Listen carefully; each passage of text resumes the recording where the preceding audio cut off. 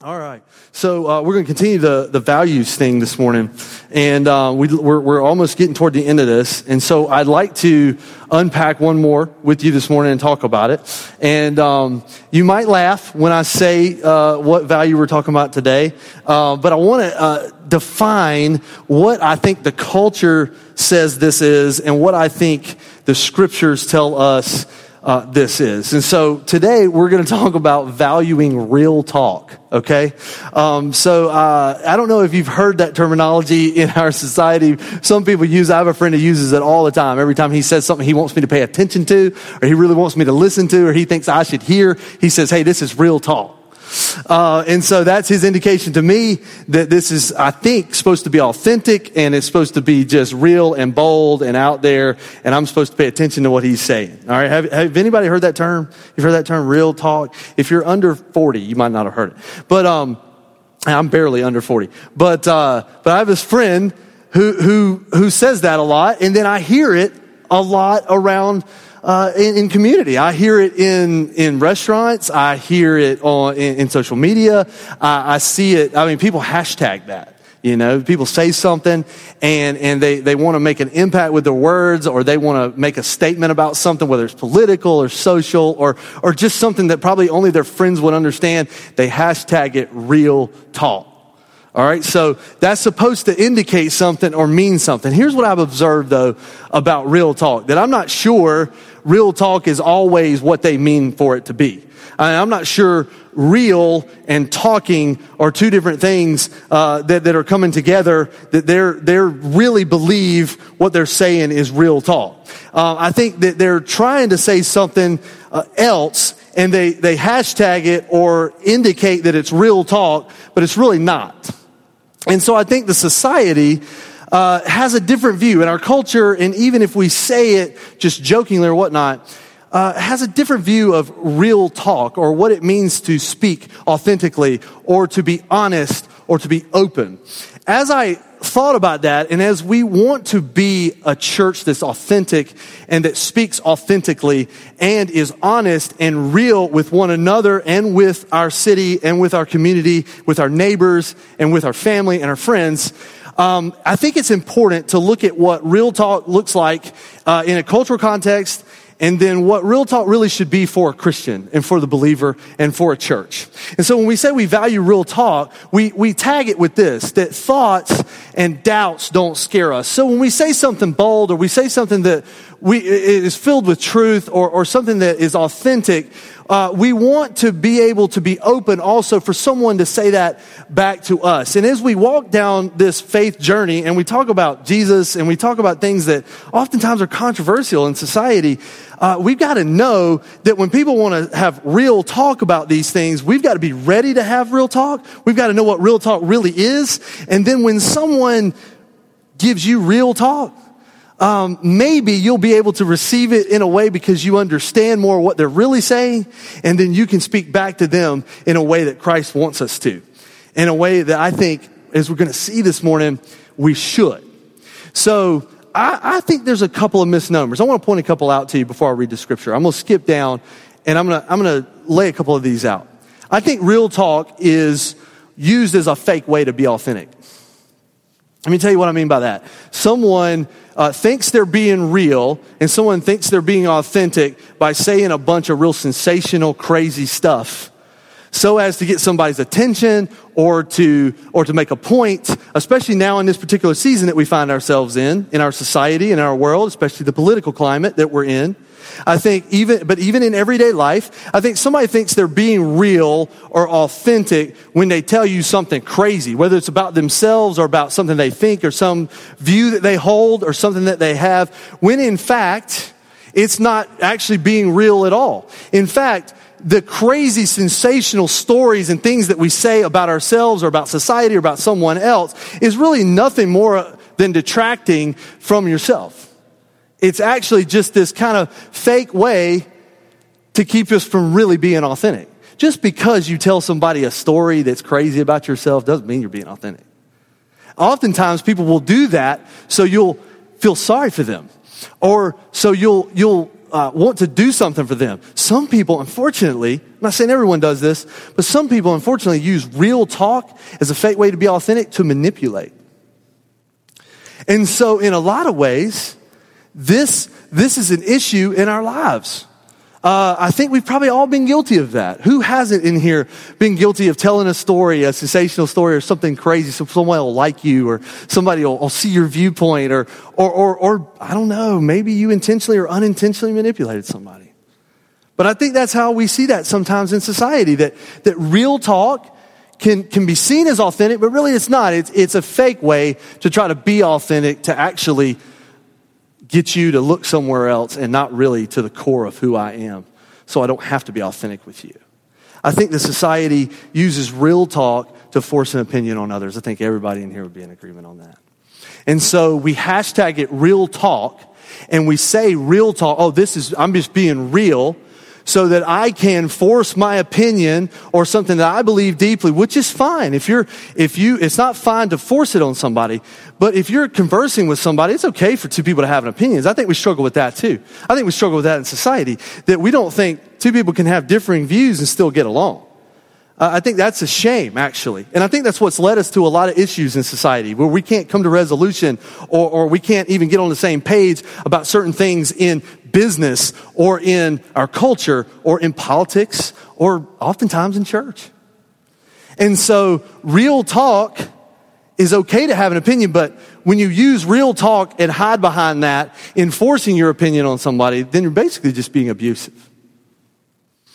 And it's really in no way being authentic. You are controlling a conversation or a situation by, quote, using real talk. Really, at the end of the day, we are trying to force someone to see things our way. See this all the time.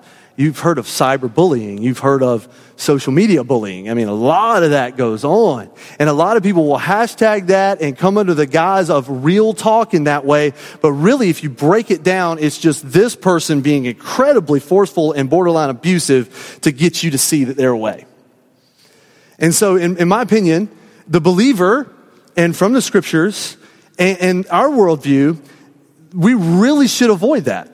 And at the end of the day, that's not even really being honest anyway. That's not real talk. That's not real conversing with somebody or having a conversation. I think the last thing is this, and this might be the biggest one. And this is a tough one, because I think there's a line here when you're speaking truth.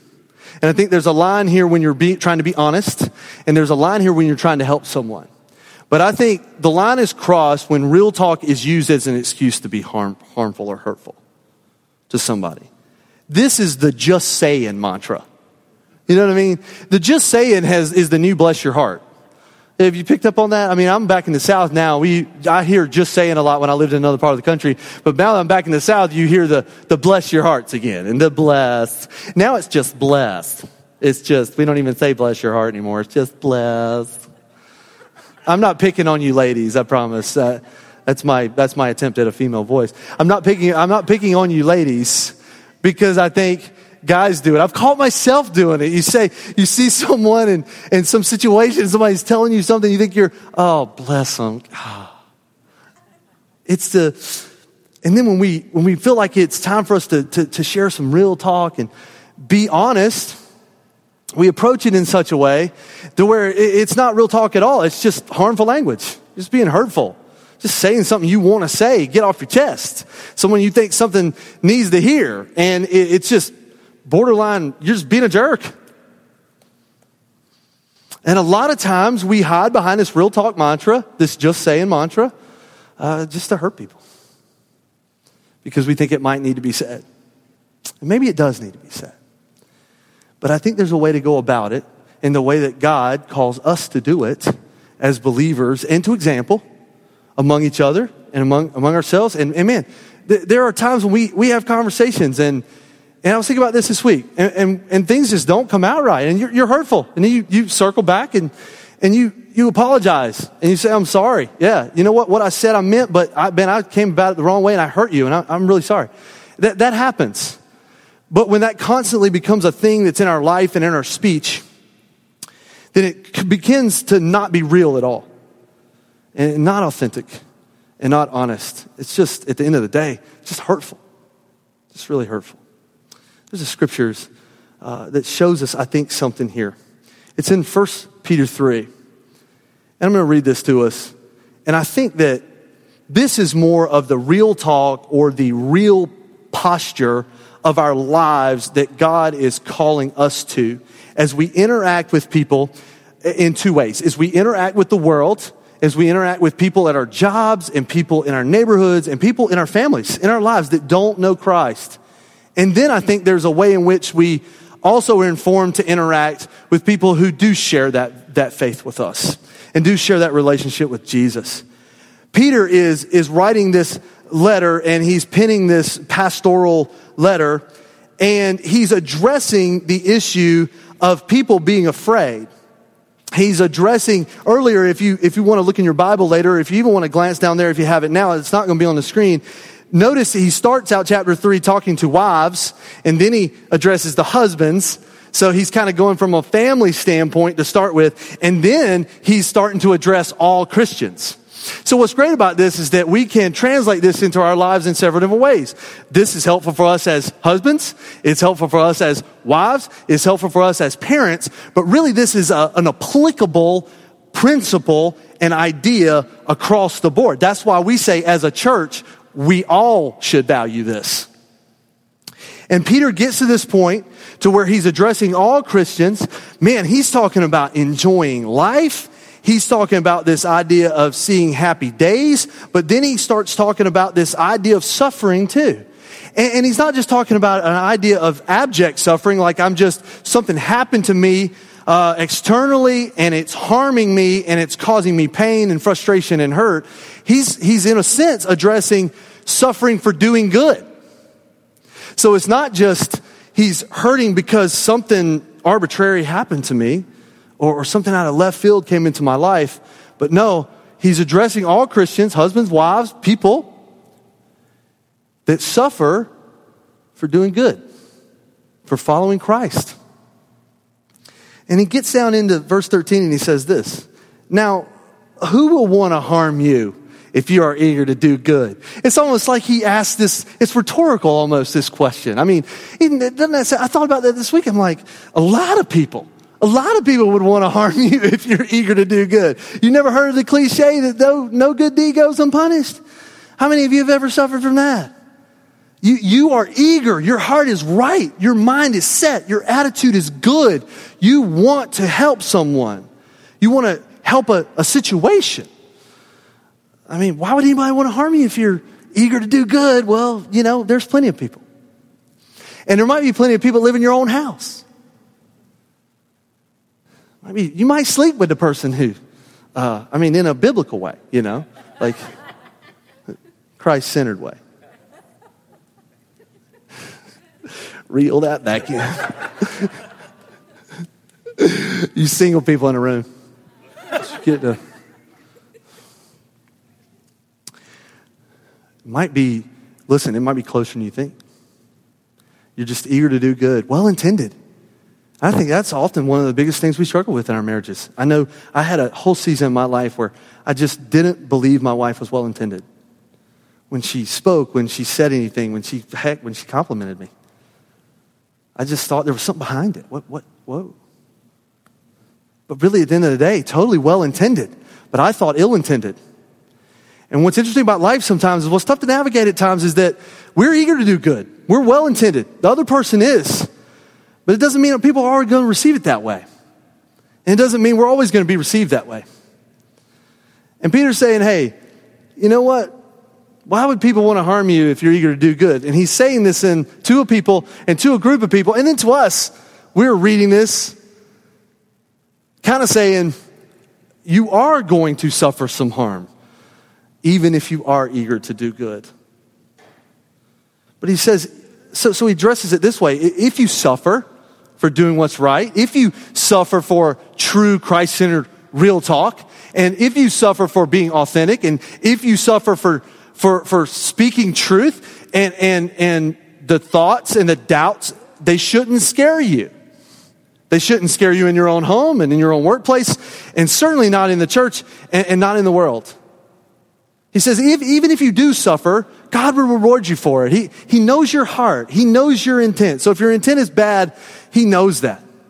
And we know that. We know what we do. We're never really surprised. But he says, if your heart is right and you are eager and intent to do good, then God will bless you for that.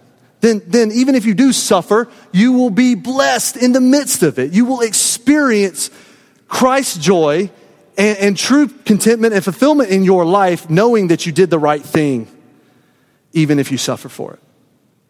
So he says, so don't worry about it.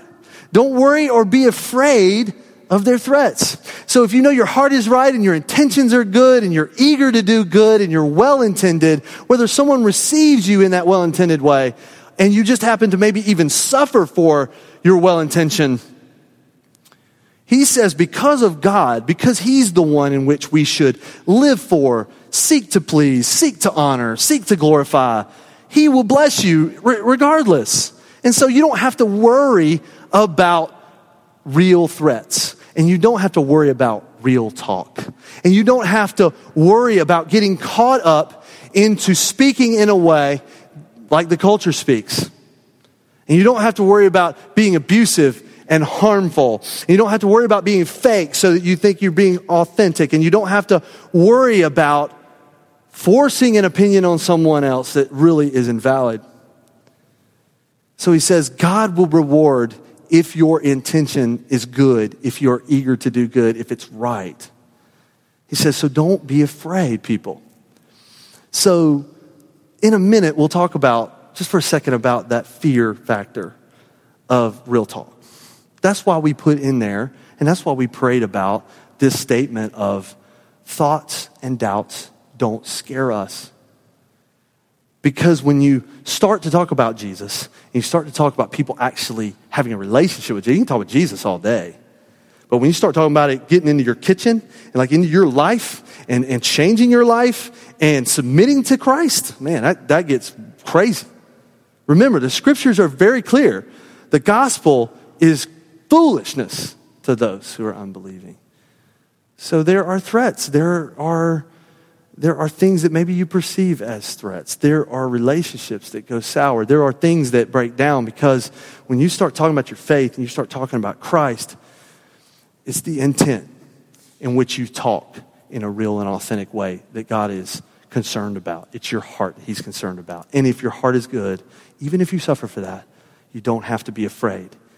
In verse 15, he says, instead, you must worship Christ as Lord of your life. So he comes back to the center of who we should be and how we should live. And if someone asks you about your hope as a believer, always be ready to explain it. But do this in a gentle and respectful way. Keep your conscience clear. Then if people speak against you, they will be ashamed when they see what a good life you live because you belong to Christ. They'll be ashamed because you're so awesome? No. And I am? No. They'll be ashamed if you live a well-intended life, eager to do good, filled with compassion, love, and hope, responding out of your faith and hope and love in Christ. They'll see the good life you live because of Jesus, not because of you. Notice he makes a distinction there. They'll see the good life that you live because you belong to Christ. That will make the difference. Not your aura and your awesomeness or mine. I'm going to throw myself in there because I'm certainly not awesome. Here's what I find to be the distinction here between real talk of what we laid out in society and oftentimes what gets played out and expressed in culture and in our relationships, and we all do it, and what I think the scriptures mean when we say real talk. And I think when real talk is communicated as a believer, I think that's when we share our hope. In this passage, Peter says, be ready to explain the hope that's in you. What's interesting is then when you explain the hope that's in you in Christ, man, that really changes your intentions. It changes your attitude. It changes the way in which you approach people. It helps us. It helps us keep the main thing, And it also helps us to remember who we are in Jesus. And it also helps us to remember why we're talking to these people in the first place. That word hope is interesting. People who are real talkers and who are also followers of Jesus are hope sharers. They are sharers of a hope that is within you. And this is what it means in this context. It means a joyful and confident expectation of eternal salvation. In fact, it is a hope that is attached to something. It is attributed to an author or a beginner or a starter or a catalyst of that hope. So when he says, be ready to explain the hope that's within you and you're ready to do some real talk, what you're doing is you're expressing to people in your home, in your life, in your work, in the church, and in the world on the street, you are expressing a joyful confidence and expectation of your salvation in Christ. That'll change your language, right? That'll probably change your intent. That'll probably make you more real. That'll probably make you less abusive. When you're expressing what you have in Jesus in joy and confidence. And it is attributed to him as a person, so you know it's real. Listen, this isn't a hope that you're wishing will be there. This, you are speaking, and you and I are speaking out of a hope that we know is there. That's why we have the joy and the confidence to speak that way. So you don't have to be afraid, because even if it brings you some harm, even if this real talk, this sharing of hope makes things uncomfortable, you are speaking not out of yourself and your own opinion, but you are sharing with a joyful confidence the expectations that you have in Christ. Not only one day, but right now. And it is attached to a person. Your hope is real. It's sure. You're not, I hope. No, it's a hope that's confident. A hope that is confident that you're sharing out of your heart. It's based in your salvation, your rescue. He saved you. He changed me. When we speak like that, then it makes our real talk, our honesty, our truth-bearing, all of this look and sound differently. Why? Because our hope does not abandon truth. Okay, so just because we speak in this hope doesn't mean that we don't tell the truth. The difference is this: if someone asks you about your hope as a believer, always be ready to explain it. Be ready to explain what? Be ready to explain where the hope comes from. Be ready to explain the truth that the hope is based in. And so when we're witnessing or we're telling someone who doesn't know Jesus about him, you're not abandoning your truth. You're not abandoning, because to abandon your truth would be to abandon your hope. Because your hope is in a objective truth of Christ. That God is the creator, that he is the sustainer, that he was not created, that nothing preceded him and nothing comes after him, and he is all sufficient, and he is powerful, and he is real, and he sent his son Jesus to die on the cross to bring glory to himself and to redeem sinners like me and you. And in that redemption, we get to experience life. And out of Jesus' own mouth, he said, the abundant life. The life that is filled with joy and peace and hope, when really you shouldn't have any. That's the truth. That's the gospel. That is what we base our hope in.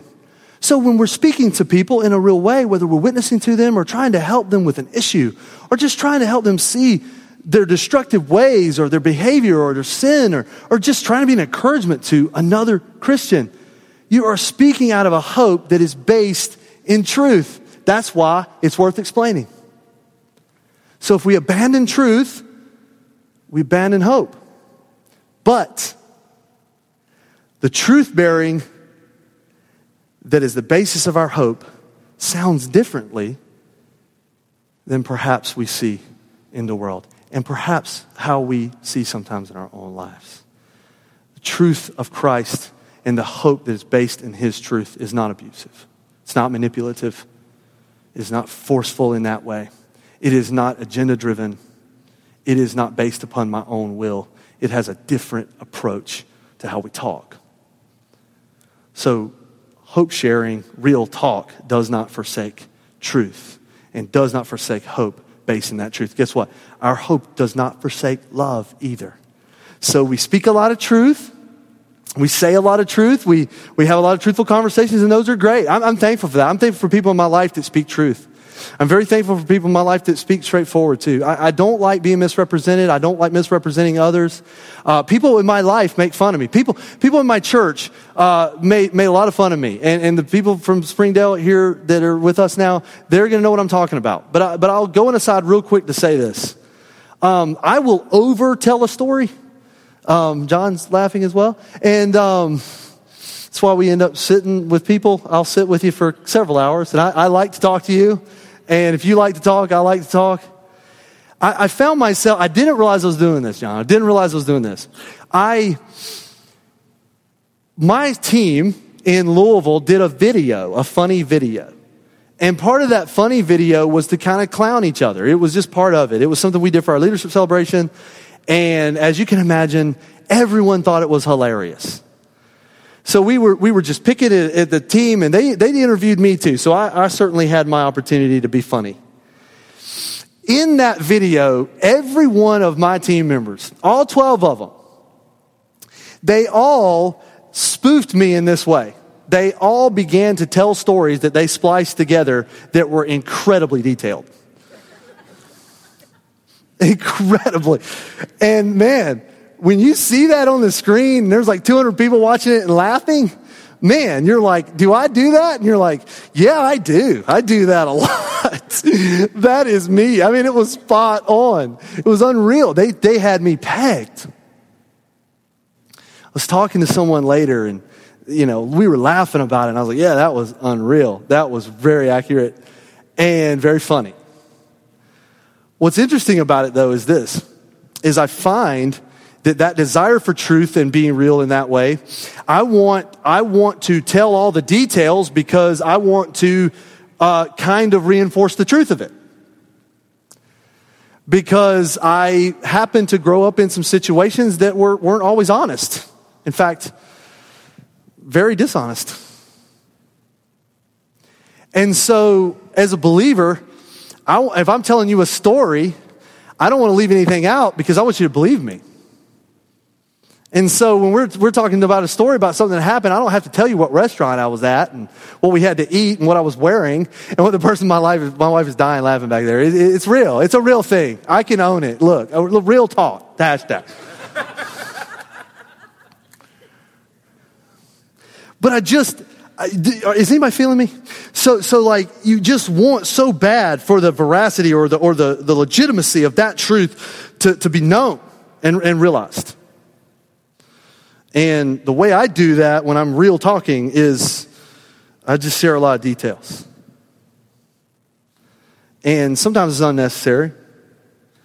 And sometimes it is, but you probably don't want to hear it. So I probably go to the extreme in that, but I like that in a sense. I like it when people are honest with each other and they're truth-bearing to one another. I think it makes for very non-chaotic situations. I think it makes for harmonious situations in families, in relationships, in churches. And we don't do that enough. However, I think oftentimes when we tell the truth, we leave love out.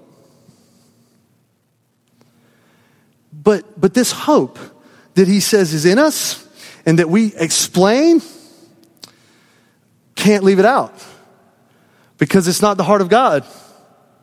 It's not the heart of Jesus. So he says, when you're a real talker, yeah, tell your truth. Fine. Speak your truth. Even if it's hard. Even if it's hard for you to hear, even if it's hard for someone else to hear. It is what it is. But it can't forsake love. If it forsakes love, then it's not the hope of Christ. And it's not based in Christ's truth. I know we've all been guilty of that. That's a stinging one. That's why Peter says in verse 16, but do this in a gentle and respectful way. So speak your truth. Be ready to give every man an answer, every person an answer, even if they harm you or it puts you in a bad position. But man, you've got to do this in a gentle and respectful way because that's what you do when you share hope in Christ. And that's what real talk that is Christ-centered does. It speaks truth in love. I thought about this. The aim of explaining our hope is not to win an argument, but to introduce people to Jesus. So when you're talking to somebody you know does not have a faith in Christ, has not been rescued, is just lost. And you know, remember how you were when you were lost. You're just broken and have no idea. When you're talking to that person, when you're sharing this hope with truth, it can't forsake love because, man, at the end of the day, we're not trying to win an argument. We're trying to point people to Christ. I had the pleasure of sitting under the teaching of the world's foremost leading authority on the resurrection of Christ. A man who was an atheist, a philosopher at Michigan State University, and who got saved when he was a professor of philosophy at Michigan State. And then he became this incredible apologist. Gary Habermas is his name. And he just happened to be one of my professors when I went to seminary. And this man was so brilliant, you almost couldn't even hardly have a conversation with him. I mean, it was unbelievable, the stuff that he had in his head and he could talk about. I mean, he debated, in 1980, he debated this guy named Anthony Flew, who was the world's foremost leading atheist and secularist in the world. He was an Oxford professor. He debates the guy. After the debate, the guy becomes a theist. He believes in God. This is how persuasive, this is how smart this guy is. He's still living. Incredibly persuasive, incredibly brilliant, incredibly smart. You know what he would say at the end of every class? He would read this passage of Scripture. And he would say, remember guys, it's not about winning an argument. It's about introducing people to Jesus. And you know what does that? Yeah, the Holy Spirit. But in God's good pleasure, He uses us to see people come to Christ through His Holy Spirit. He does that through hope and truth and love. I mean, Paul said it himself. He said, if I had the gift of prophecy, if I was this skilled, talented, spiritually gifted person, and if I understood all of God's secret plans and possessed all the knowledge, man, if I had all the knowledge to drop on you, and man, I had all the skills and the gifts, all the gifts. You ever met somebody who thinks they got all the gifts? I understood all of God's secret plans and His possessed all His knowledge. And if I had faith that could literally move a mountain, but I didn't love other people, what does He say? This is stark. That is a stark statement. I would be nothing. Then none of that would do me any good. Because at the end of the day, it's the hope of Christ, based in His truth, delivered with His love. For the believers together, our hope seeks right relationships. So as real talkers, based in hope, we want to seek right relationship with each other. In verse 16, he says, keep your conscience clear, keep your knowing clear, keep your understanding of who you are and who other people are clear. That's what it means. And so our hope does this for us as we confer with each other, and as we love each other, and as we do life together, and as we sometimes have to kind of encourage each other, and then sometimes as we have to correct and exhort each other and kind of real strongly encourage. Our hope does not forsake love and seeks the right relationship. Why? Because I'm not quite sure of this, but I've been convinced through the years, through some hard situations, that we should make more of an effort to be in right relationship than we do at trying to be right. And I believe that is an approach that's based out of the hope of Christ, and that is founded in His truth, and that does not forsake love. And because that hope seeks that right relationship. Does it mean that we give in to sin? No. Does it mean that we allow people to abuse us or to abuse others? No, it does not. Does it mean that we just cast aside the things that we don't want to deal with? No, it doesn't. So oftentimes we can't do that at all.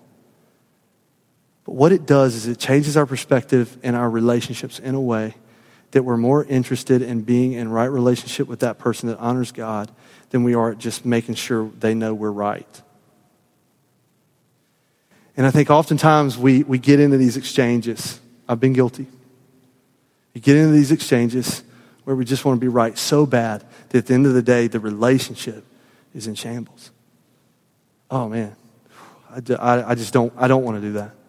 And I don't care what embarrassment. I've been in situations where I've been embarrassed for myself. I had to say, oh gosh, I'm so sorry. I did this to you. You're not that. I didn't do. It's not fun.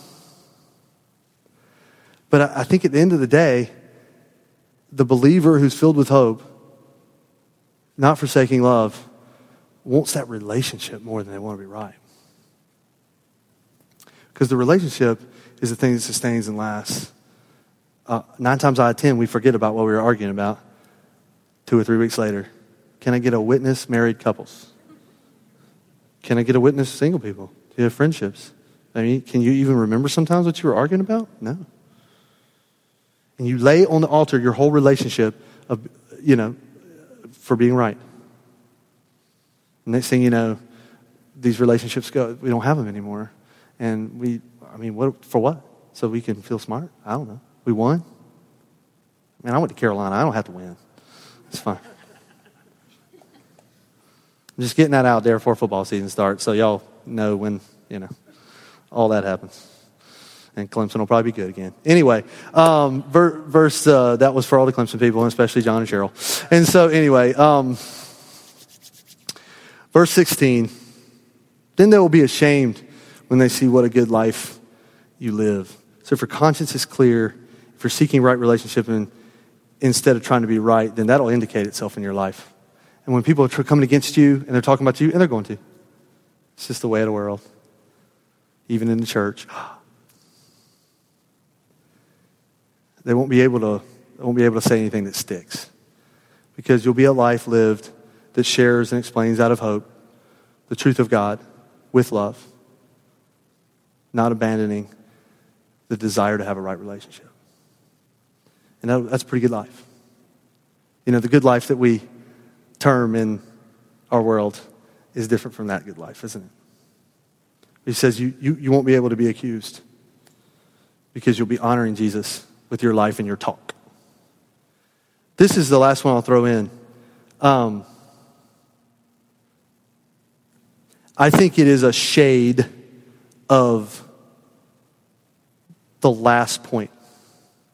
But I think it's important to mention here. I think that our hope that's based in truth listens more than it talks. So real talk in and of itself is kind of a misnomer. Because really, if we got serious about how we're supposed to approach each other and how we're supposed to interact in the world and how we're supposed to really behave in the church and in community together, really it should be we value real listening. And I fall short there sometimes. I want to fix, I want to help. Sometimes it causes me to talk more than I should listen.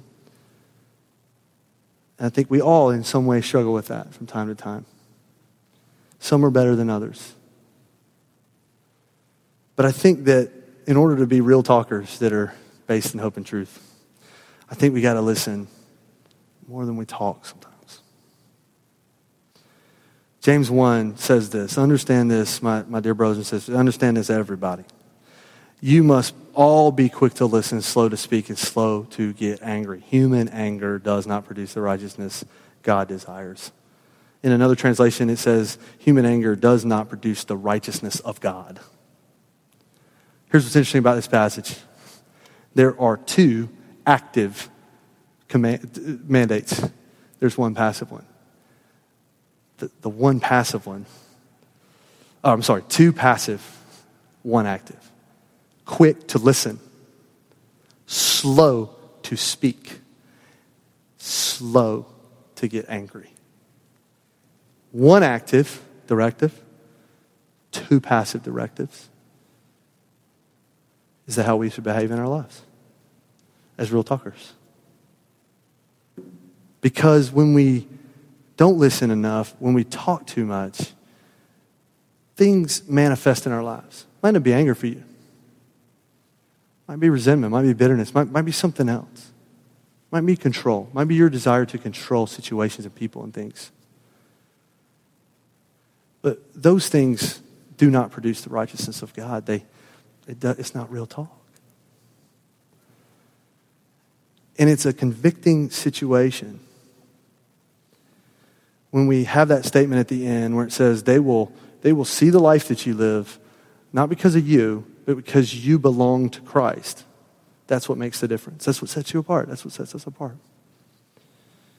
And in doing that, we express a hope that is based in God's truth, that does not forsake his love, that seeks right relationship instead of being right all the time or thinking we're right all the time, and then listens more than it talks.